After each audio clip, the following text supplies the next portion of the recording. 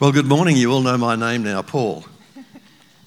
And I want to share just a brief testimony that some of you have heard already, but happened to me late June last year when I had my first major experience at a hospital. Last year would have likely have been my last had it not been for modern medicine.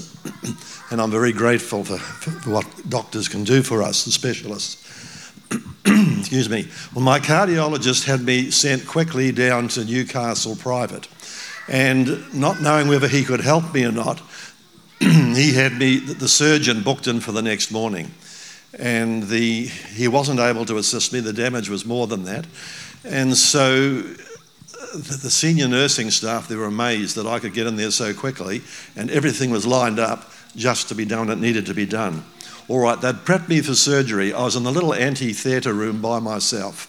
I was by myself, yes.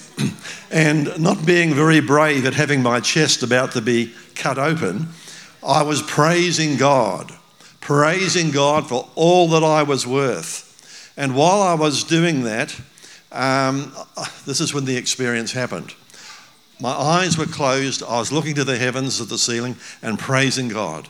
And I felt the strong hand take hold of my hand physically, like I've got hold of this mic. And a voice spoke into my ear, and it said, "Your time is not yet." So I praised God for that.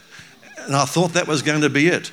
But the next thing I discovered, I had this like big heat lamp traveling up and down over my body. And I said, "Lord, that's got to be the Holy Spirit." He was still holding my hand. Anyway, we went through surgery, through recovery and in intensive care. And in the afternoon there, the male nurse that cared for me, guess what? He was a Seventh-Day Adventist. Wow. And he had been a minister in his earlier life as well in our church.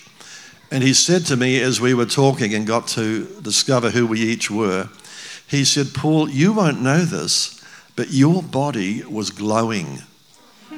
You know, when you go through surgery like that, you feel like death warmed up. And you have absolutely no energy whatsoever because it's all going to your healing. But to know that God is with you, and I just want to share a verse.